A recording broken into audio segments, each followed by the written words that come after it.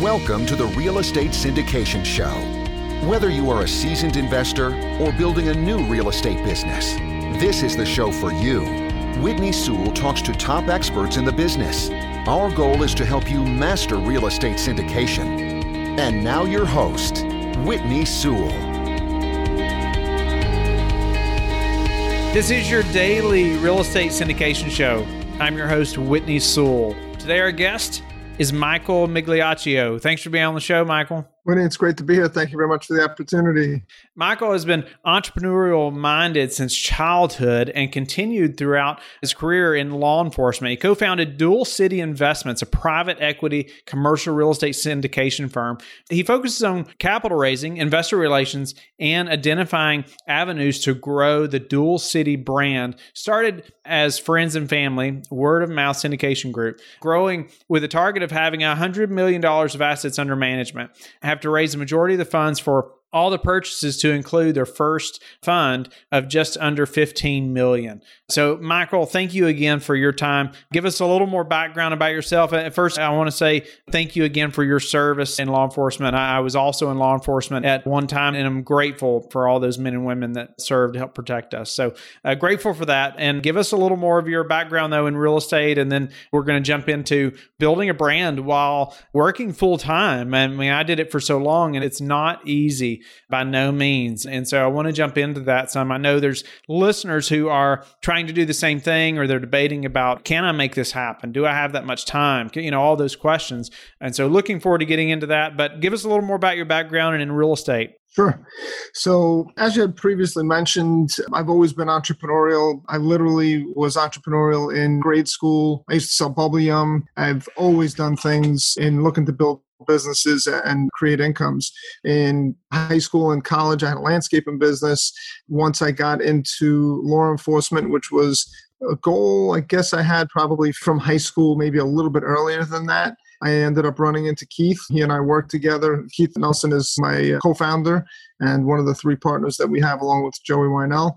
And Keith and I worked together, and we were working cases, sitting in cars, eating stale peanut butter and jelly for 16 hours a day. But it was a fruitful 16 hours. Aside from catching the bad guys, we were talking business the whole time. And one thing that we really realized was that we were both very entrepreneurial. We both had taken on a lot of different business opportunities or ideas. And one of the things that came out of those conversations was the writing of Missed Ops. And it's a book that we wrote over about a year and a half. And it's about missed opportunities. And one of the things that we came up with, a question really, was why are we not further along? We were both extremely motivated, we were both educated. I had both had several different businesses that we were running or part of, but we were never at the point where we both felt like we were really successful. And, you know, I have had people tell me, oh, you know, you went through NYPD, DEA, and FBI. That sounds pretty successful. And I said, well, I'm comparing myself to people that are constantly striving, maybe not Bill Gates exactly, but the Bill Gates of the world. You know, you have to look at these guys and say they never quit.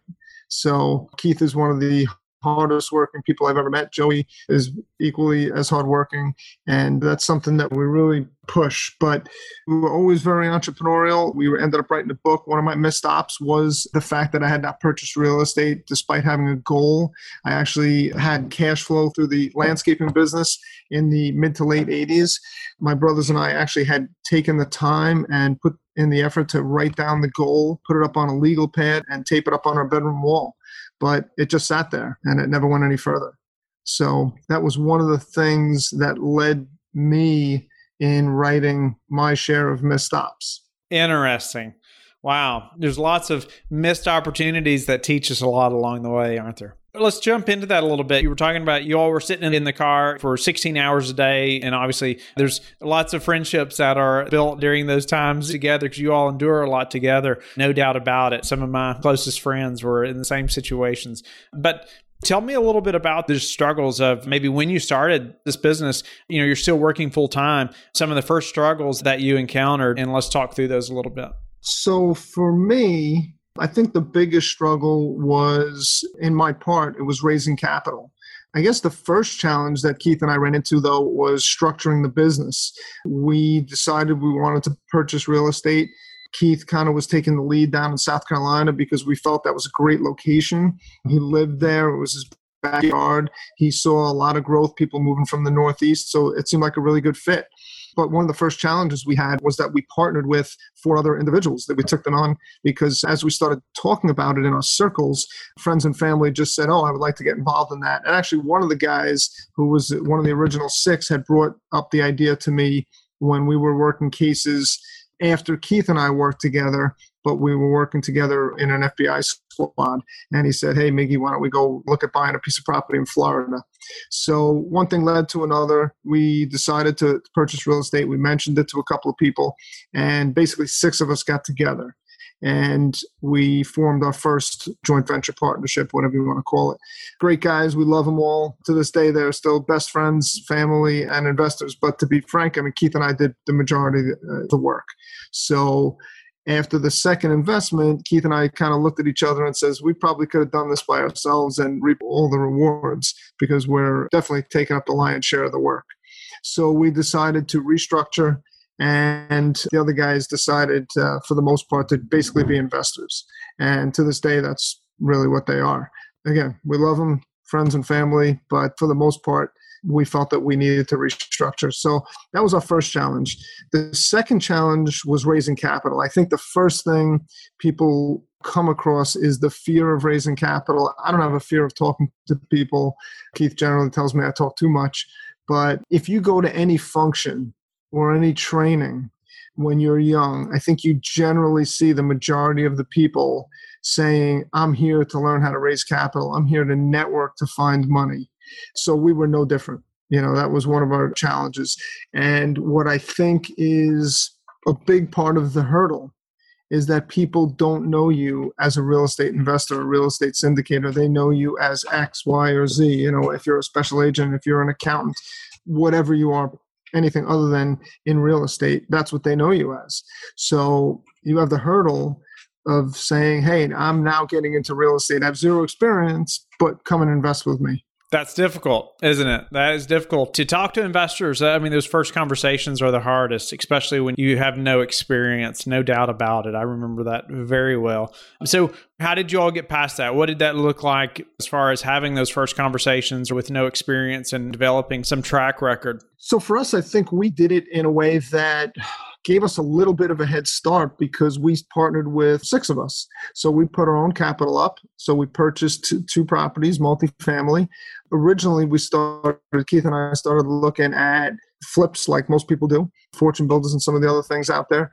But we looked at mobile home parks and we looked at Section 8 portfolios. But we ended up not moving into any of those spaces. And we were fortunate enough to come across a realtor that found us a multifamily that we thought had a fair valuation, and we purchased it. And then we found another one that was very close by, so we purchased that. Ultimately, that was our head start because we put up all the capital between the 6 of us, but now we have at least a limited track record. You know, we had 2 properties under our belt. We're managing them. We made some minor mistakes here and there and how we planned and how we decided to manage, in a sense. Like one of the things that we looked at was financing for the very first property, and we were very conservative and still are to this day. But there were some things that we could have done a little bit better, but because of our conservative nature, we took the conservative route. But it gave us the ability to purchase properties, not have to really bang on doors and make phone calls, but get some level of experience because we partnered with a group of us. So we'll get into the capital raising stuff a little bit more, I think, but I want to hear too about starting a business like this while working full time. Like we said, is very difficult. How did you manage your schedule? I mean, it's hard to be at home at all, or if you're married, I don't know, but if you have a family at all, I mean, it's difficult, especially if you're doing 16-hour days or something like that for a day job. It's difficult. So walk us through that a little bit. It's a very common struggle, and I think where most are gonna quit and not gonna stick it out. So how did you do that? Absolutely. It's really one day at a time because you never know, especially in our job, where the job is going to take you. I was fortunate enough at that point in my career to have time in and to land in some spots that were a little bit less time intensive. We have within FBI so many different programs that you can work. So when I was working cases, I was working some international investigations and only 6, maybe even 7 days a week, sometimes for a year to 2 years on certain investigations. But we have the ability in this agency to move into different squads that do different things. And fortunately enough for me, the timing overlapped in a sense where I was able to find something that was a little bit less time intensive. And I don't think I planned it that way. I think that's just the way it happened. So I was able to spend some of my free time and focus on real estate. The thing that really suffers, though, in the short term is family life. I have always been doing things. I rebuilt my house. That took me years. And I missed a lot of my children's childhood. Yeah, so I am married with kids and dogs, the whole thing. But it is short-term sacrifice for a long-term gain. No doubt about it. I've experienced it firsthand myself. It is difficult managing both to get one operating. But let's go back to the capital raising a little bit and let's talk about that. What's been some success tips or some things that you've learned to help you all be successful at raising capital? So I think we started like everyone else with friends and family.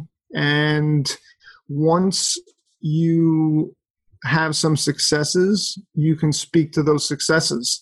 So I think really the whole business is what really supports your pitch or your introduction to people.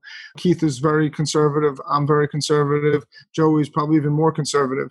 The fact that our first goal is to never lose a penny of investors' funds, I think helps us, because as we speak to our experiences and what our goals are and how we structure deals and how we analyze deals, and then we look at our case studies basically and say, hey, this is what we did on deal 1 and deal 2, deal 3, what really helps out. And never prejudging anyone. You never know who might be thinking, I need to do something. I have money sitting on the sidelines. I've always wanted to get involved in real estate, but don't know how. One of the things that we love about our company and how we've grown is that we're friends and family and mom and pop type shop. We've grown through word of mouth. So starting with small successes, building on those, and then just not prejudging anyone, talking to everyone about real estate, not being pushy, within reason. People are very happy to talk about their successes, I think. So somebody says, hey, I have a friend that was thinking about investing in real estate. Do you mind if I introduce them to you? Something along that line. So we keep it very low key. We're not pushy. And to understand from my perspective as a guy that raises capital, to understand timing is almost everything.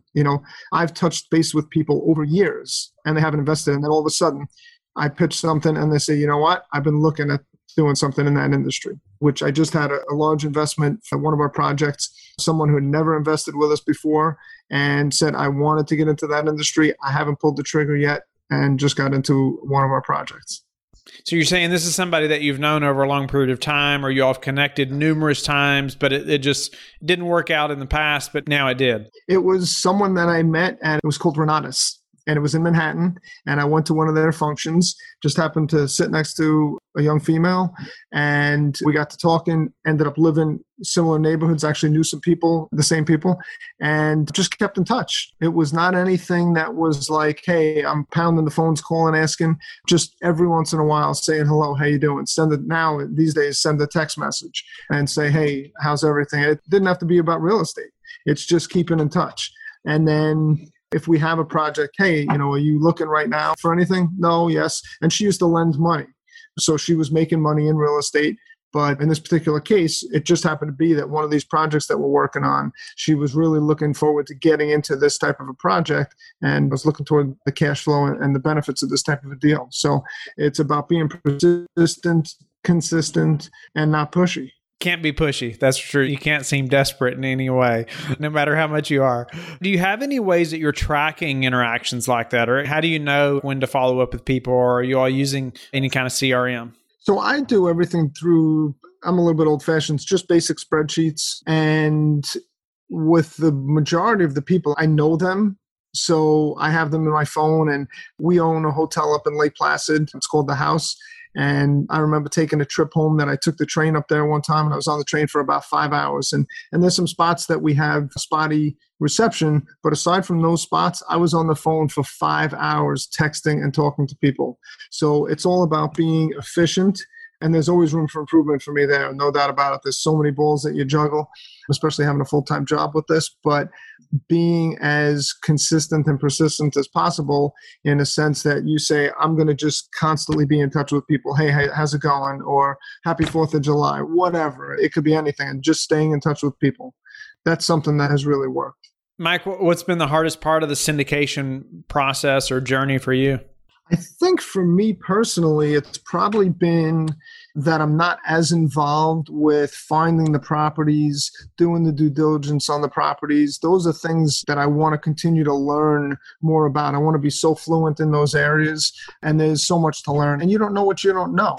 So raising capital, of course, there's always room for learning there as well.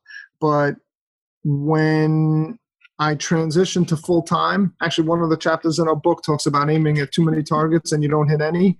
So being able to really hone it down and focus on one thing is going to be a huge benefit for me personally. But not being attached as much as I could be to the other aspects of the business is a little bit of a mental challenge for me. I want to learn all those things. I want to be really involved in them. But the challenge also is, from Keith and Joey's perspective, is that they're crazy busy and they don't have time necessarily every day to give me updates, so we're trying to balance those things. But it's really important. If someone's going to try to manage in this way, like we're dividing our responsibilities, you need to know about the properties. You need to know about the origins and why we're looking at it and the due diligence that we're doing, and sometimes why we walk away, so you got to be really, really strong in those areas. It's a partnership business, no doubt about it. And I just think when you can divide and conquer, you get there faster and you're more successful, or, just having more people that are expertise in specific areas. And it sounds like what you all are doing. What's a way, Mike, that you all have recently improved your business that we could apply to our business as well? I think flexibility and open-mindedness. I mean, we're looking at the environment. This is something we've always done, is we kind of let the market dictate where we go.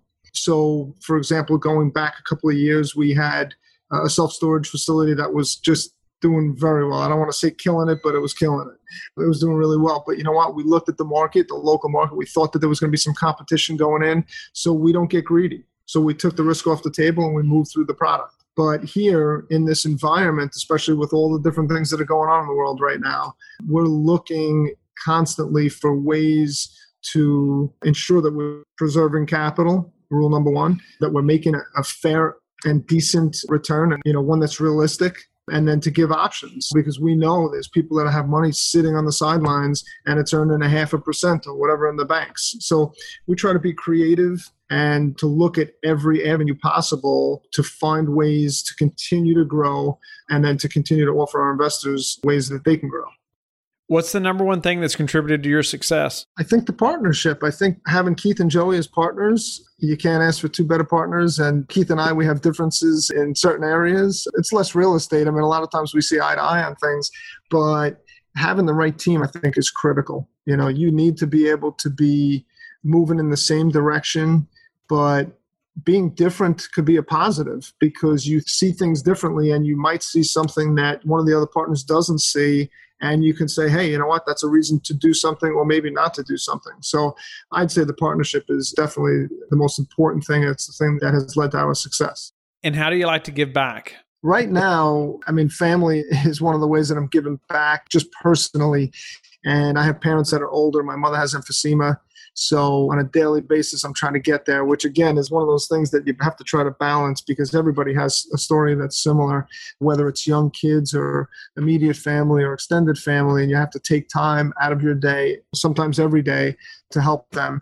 I mean, I've had a neighbor that was 96 years old, and I used to take him grocery shopping, and he has since passed, unfortunately, but just a great guy, and I used to do things for him. So I've always done things community-wise, not as formal, but more on a personal level with people that are close to me. But on the real estate side, we're working with something called Fitz Academy, and it's an educational arm that we're considering building. But on a regular basis, I'm in touch with people that really, they're in touch with me, and they're asking my opinion on something, whether it's an investment or how to do something. So I think that's one way. And a lot of people are considering going from passive to active investing. And a lot of times I'll take calls that could be maybe 10 or 15 minutes or maybe an hour, So I think a lot of times, although we're looking at building Fitz Academy, and that's financial independence through syndication, but we're looking to build that as an arm of our business. Right now, we're so focused on what we're doing that we're performing that function, but it's not for money. It's basically just talking to people and saying, hey, if you have a question, feel free to give me a call. Michael, I'm grateful for your time and the way you gave back to us today as well, and just sharing your struggles through getting started and raising capital and starting a syndication business. And while also working full time, it's definitely not easy. And I think understated a lot of times when just the way it's expressed sometimes. But I appreciate you just being willing to share about that and how you all have had some success and got started now and have some momentum. So the value of partnerships, no doubt about it. I've experienced that as well. Just the value of a great partnership. So Mike, thank you again. Tell the listeners how they can get in touch with you and learn more about you. So you can go to our website and you can email me directly, mike@dualcityinvestments.com. Dual City Investments is our website.